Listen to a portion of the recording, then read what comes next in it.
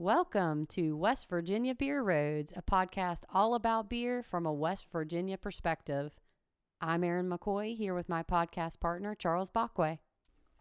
Well, here we are about a month after the close of the West Virginia 2022 legislative session.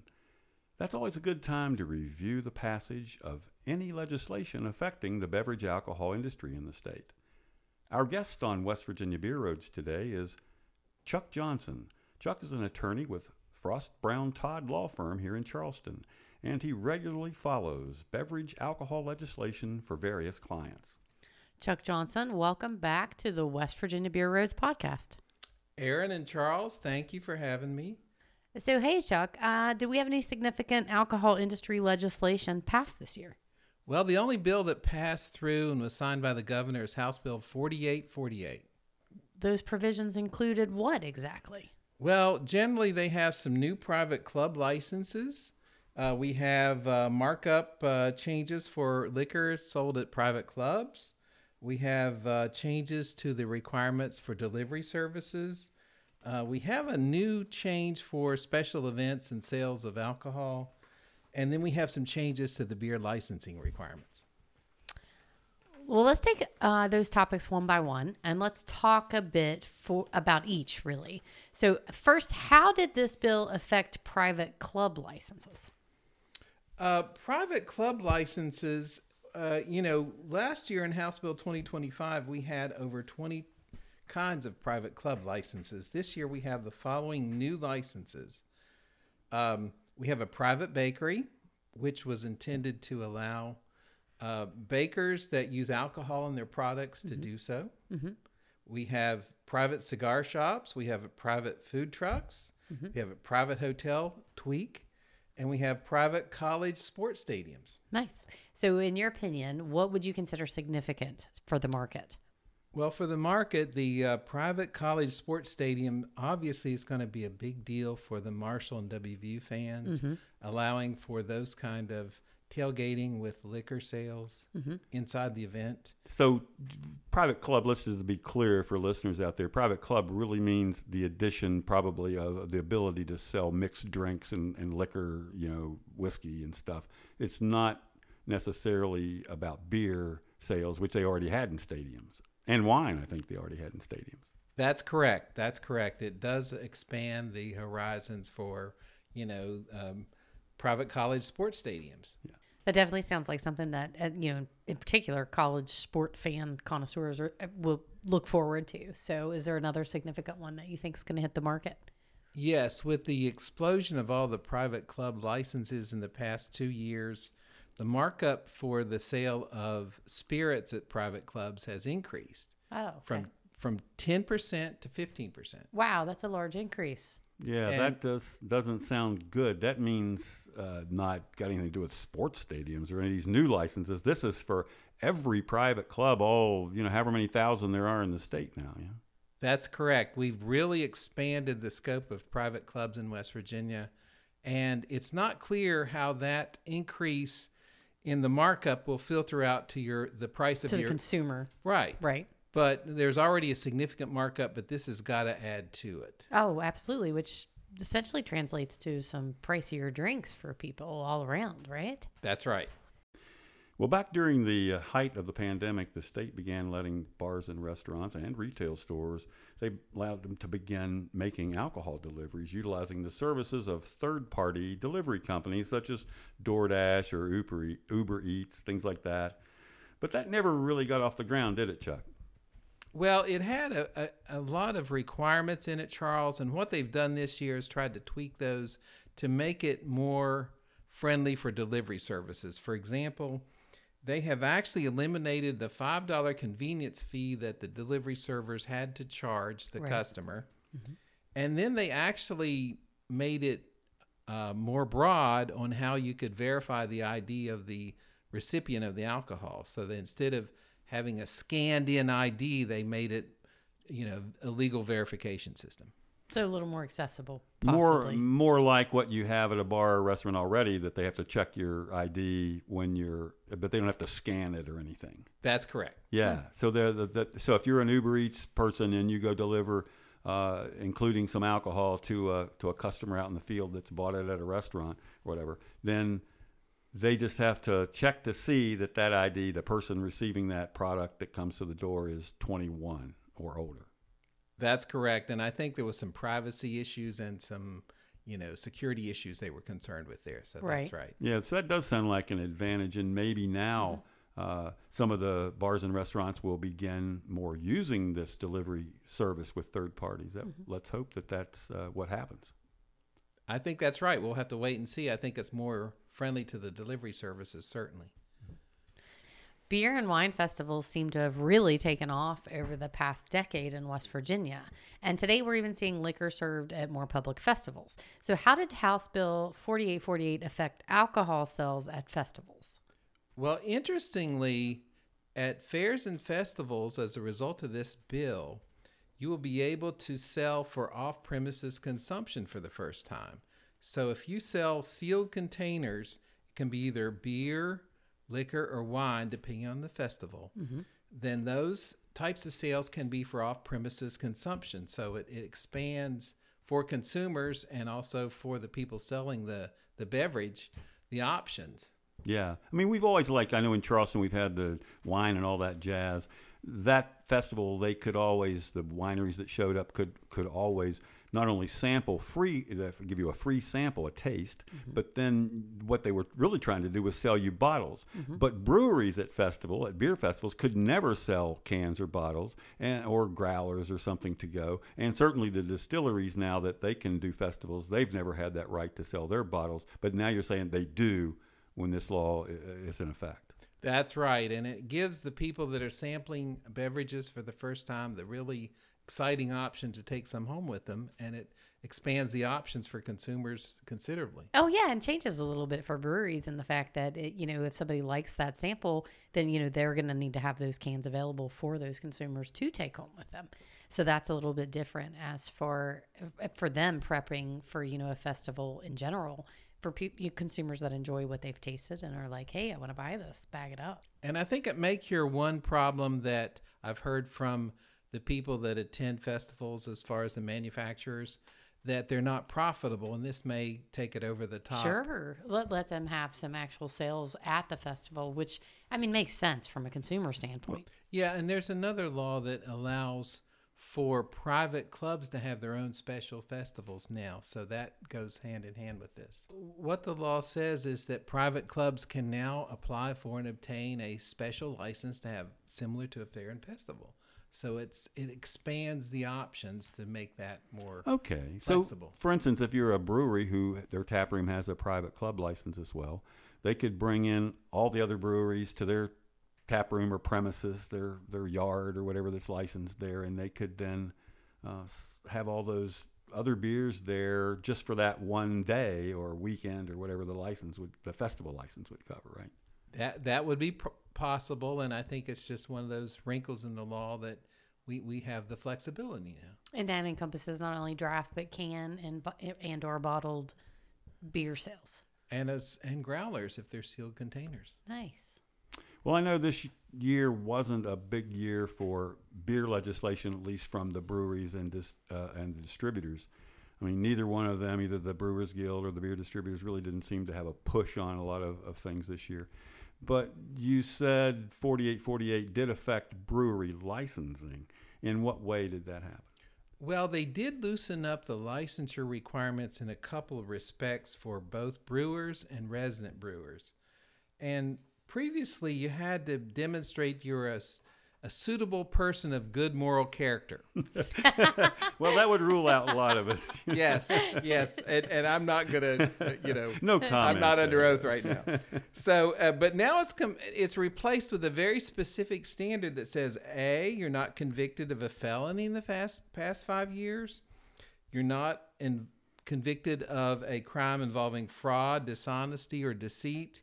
And you're not convicted of a crime violating alcohol-related laws of West Virginia or the federal laws. Right, and that would be pretty easy for the state regulators or the ABCA to check, because they could go to the criminal databases and they'd find out if you were lying or not on that form. I mean, it would be very simple. They don't have to rule whether you're moral or not. That's correct. And it really makes it a bright line test that you can check the box and you meet this or you don't. One of the things is when I talked to some of the folks at ABCA, they had a pretty good idea of what a person of good moral character was. It's just that the other people that were wanting to apply did not always have that same Sure, idea. everybody needs a It's checklist. pretty ambiguous, really. Well, last on your list, Chuck, you mentioned there was a provision about sales at liquor stores. What was that in particular? Well, oddly enough, there is now a change to the licensure requirements that liquor stores no longer have to place the liquor in a bag when they sell a bottle of liquor. And I mean, I can't brown bag it? you can, but you don't have to. Yeah, and that's very new. So it doesn't have to be in any kind of bag then, whether a plastic or a brown bag, paper bag. It's just that you can hold that bottle in your hand and take it on out of the store with the rest of your whatever you bought. That's correct. And it's just one of those tweaks that, West Virginia is evolving its laws, and it's no longer seen as something that is promoting the abuse of alcohol. It's a normal thing for us to do that. Yeah, because Nice. I think so many of the liquor stores anymore are not standalone liquor stores. They're Right. they're in the drugstore or whatever you call them, the pharmacies. They're in the grocery stores, and those places had to double bag, I guess, in the past because they put everything in some kind of a plastic sack for you to take out. But then but your liquor had to be in a brown bag inside that sack. Which was like readily identifiable. Oh, hey, no, I didn't buy liquor, but oh, yes, I did. Well, with the exception of the higher markup on liquor, the provisions of House Bill 4848 all seem to be pretty positive. I mean, it looks like they're trying. The legislature is trying. But I think we now need to focus, though, on some of the changes we still need to help our small breweries develop the markets and improve our overall craft beer climate, our sales climate. Chuck, would you think you have a few more things that you'd say need to be done or should be addressed? Oh, absolutely, Charles. And we're making progress. We just got to keep up the momentum. Contract brewing is only allowed right now for a regular brewer and not for a resident brewer, which is odd. We need to have collaboration beers that are allowed by law so that the labeling and the collaborations are enhanced by the current regulatory environment. We need to have alternating proprietorships so that the bigger breweries can support the smaller breweries coming on board. Yeah, let's stop right there and let me just address these because those are all kind of connected that really help the industry grow and advance and help small people get started in brewing, whether it be for contracting, collaborations, certainly the alternating proprietorships. People probably don't know what that necessarily means, and that's just that two different licensed breweries can use the same brewing equipment as long as they use it separately during different times and don't mix their ingredients and products. Basically, I brew on days Monday, Tuesday. You brew on Thursday, Friday. Yeah, I mean, a lot of people have heard of what we call gypsy brewers and things like that. The small startup guy that comes in, he has a brewery license, but he comes in and brews at somebody else's equipment because they can say, okay, on this Wednesday, the alternating proprietorship or something is now you're doing that. And I'm sure the small guy pays a fee to the big guy to allow that to happen. But still, that's legal. It's been legal federally for a long time. In many states, it's legal. But in West Virginia, they've not allowed that kind of flexibility. Well, and what that allows is for a startup brewery to get started without having the huge capital investment. So it really allows the introduction of new breweries in West Virginia on a very reasonable basis. And the regulators would be able to find a way to properly regulate. Yeah, I mean, other states have handled that well, and I don't think that's an issue. And it's same thing on the collaborations in West Virginia. I mean, we have what we call collaboration beers, but it's technically not a full collaboration because they're not. I mean, two breweries can come together at one of those two breweries' places, brew together that day, but that beer can only be that product can only be sold by the brewery that owns that equipment that's at that licensed location. The other brewery that's collaborating cannot sell that beer. And if you had a true collaboration allowance in there, they would find a way to let both share that, and they would apportion out the amount of beer that each would get. And sell both places. And then the taxes would be paid separately by the two breweries or whatever that came together, I would think.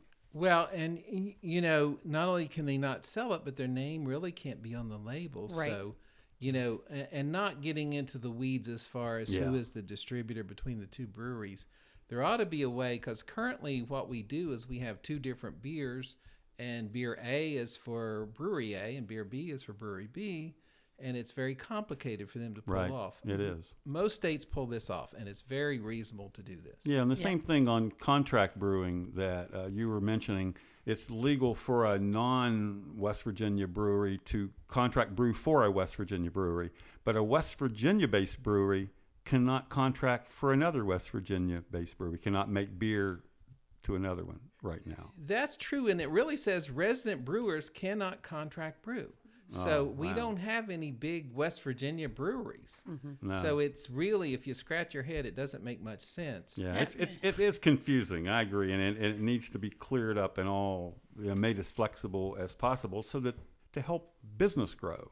You know, it wouldn't change the taxation situation. It wouldn't change the amount of beer brewed particularly, but it would allow more business development, more small business development. Yeah, and you know, back to sort of that list about some items that we need to look for future growth.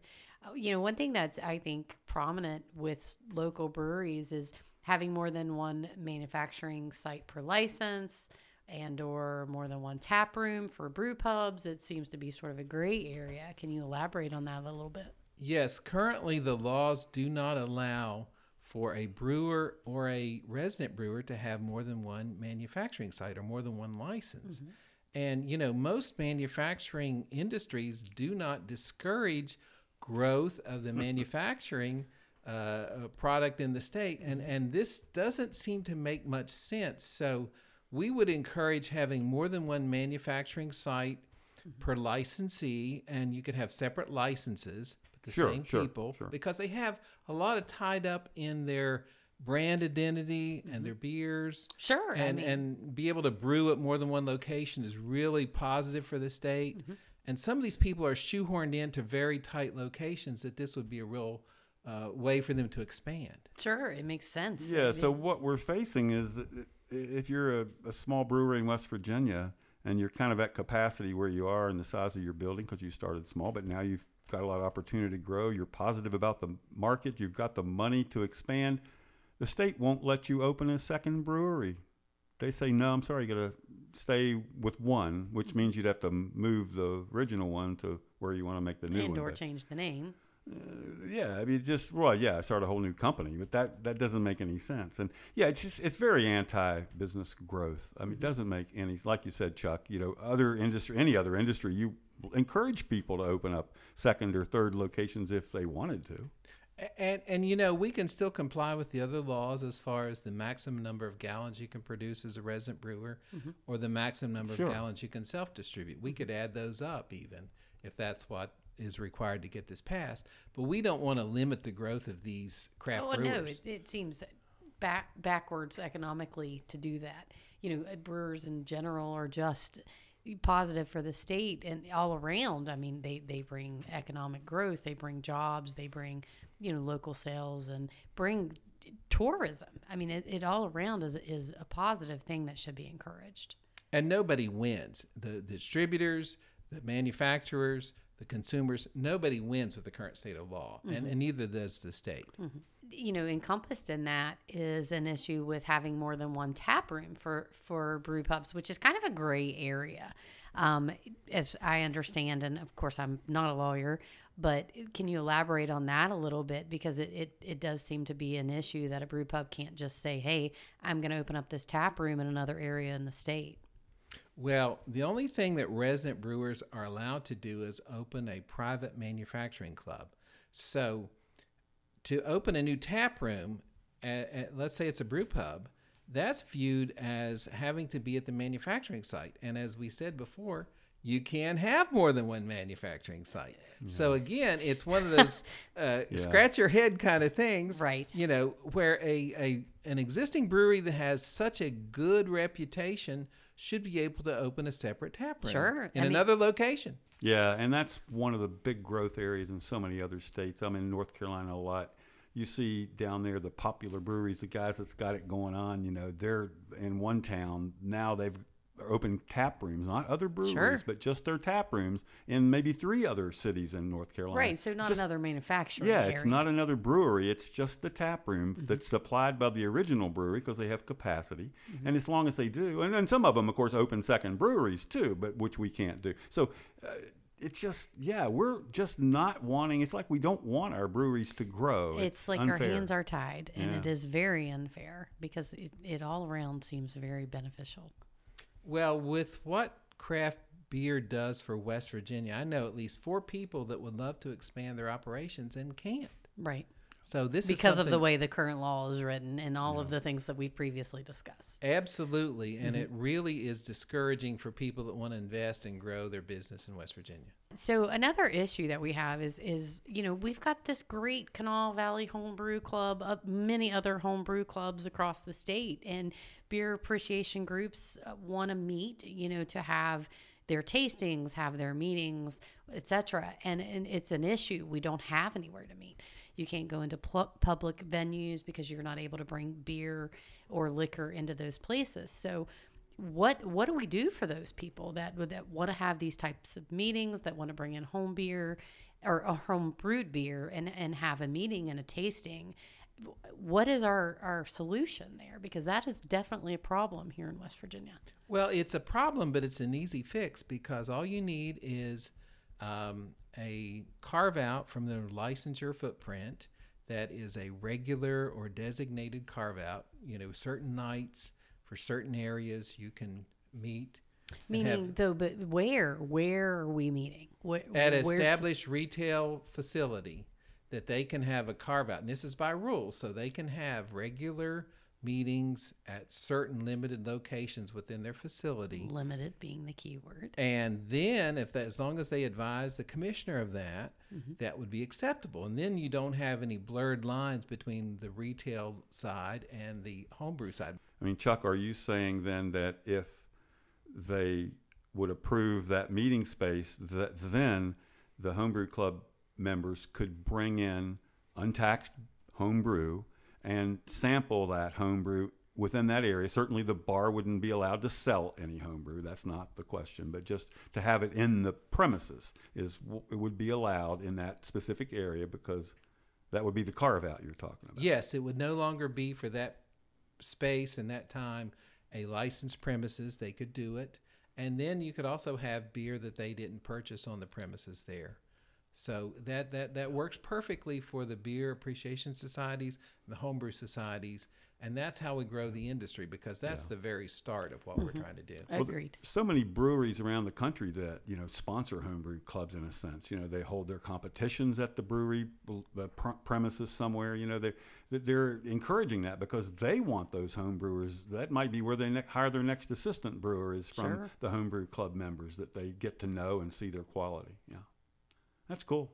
I hope we can do that kind of a carve. That would be a good piece of legislation. I agree. Well, I just want to emphasize to everyone listening that we still have a long list of items that need fixed so we can free up our small breweries to better compete. And we've just touched on a few of them. And I think maybe one more that I think needs fixed is, to free our small breweries from the requirement to sign these lifetime franchise agreements with beer distributors. That is, if they want to use a beer distributor. We're lucky in West Virginia.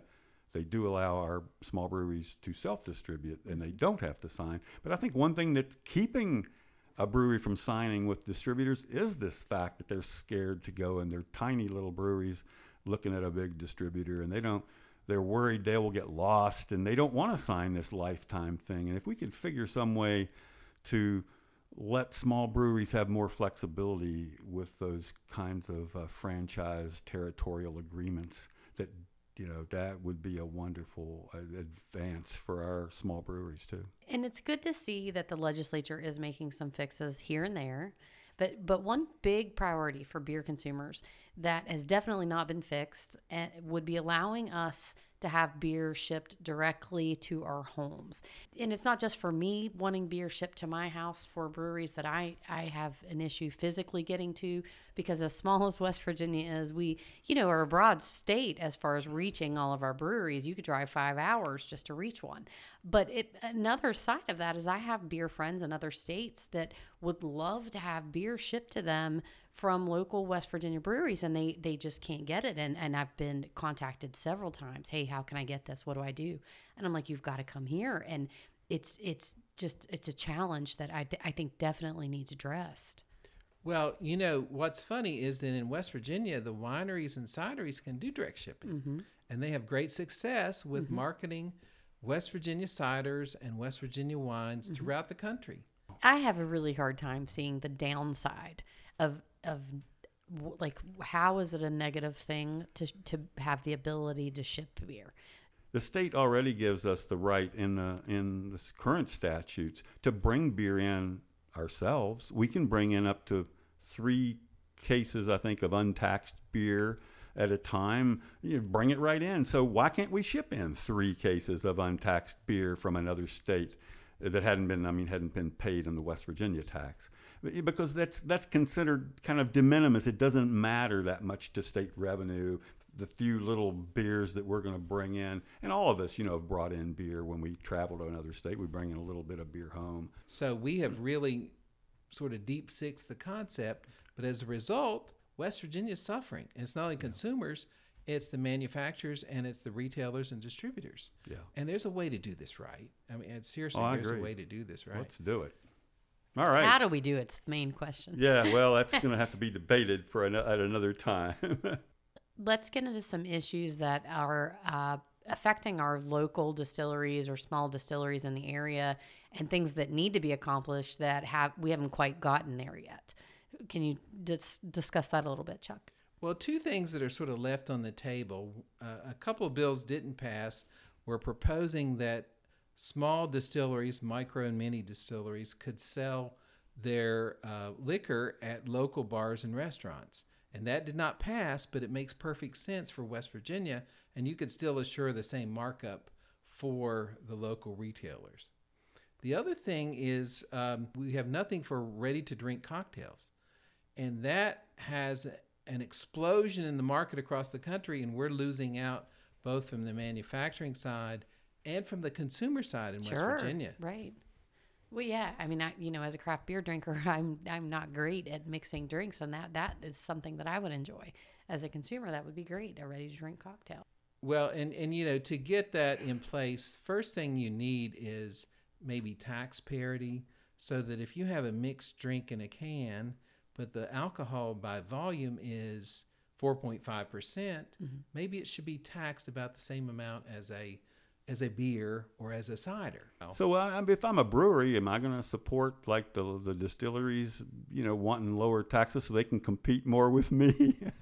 Well, when I go to Virginia and you can see the cideries and the beer and the ready-to-drink cocktails in the same aisle at the grocery store, it's a very good thing. It creates a lot of enthusiasm for consumers, and I think it all ships rise. Yeah, well, I think what you're saying, there's a kind of maybe 2 different things. It's not necessarily, one is a taxation amount issue, but the other would be just allowing lower ABV products made by distillery to sell outside a licensed liquor store. Yeah, there's 2 problems, and one is just having some tax parity, and that's a start. And we could do that and see what happens.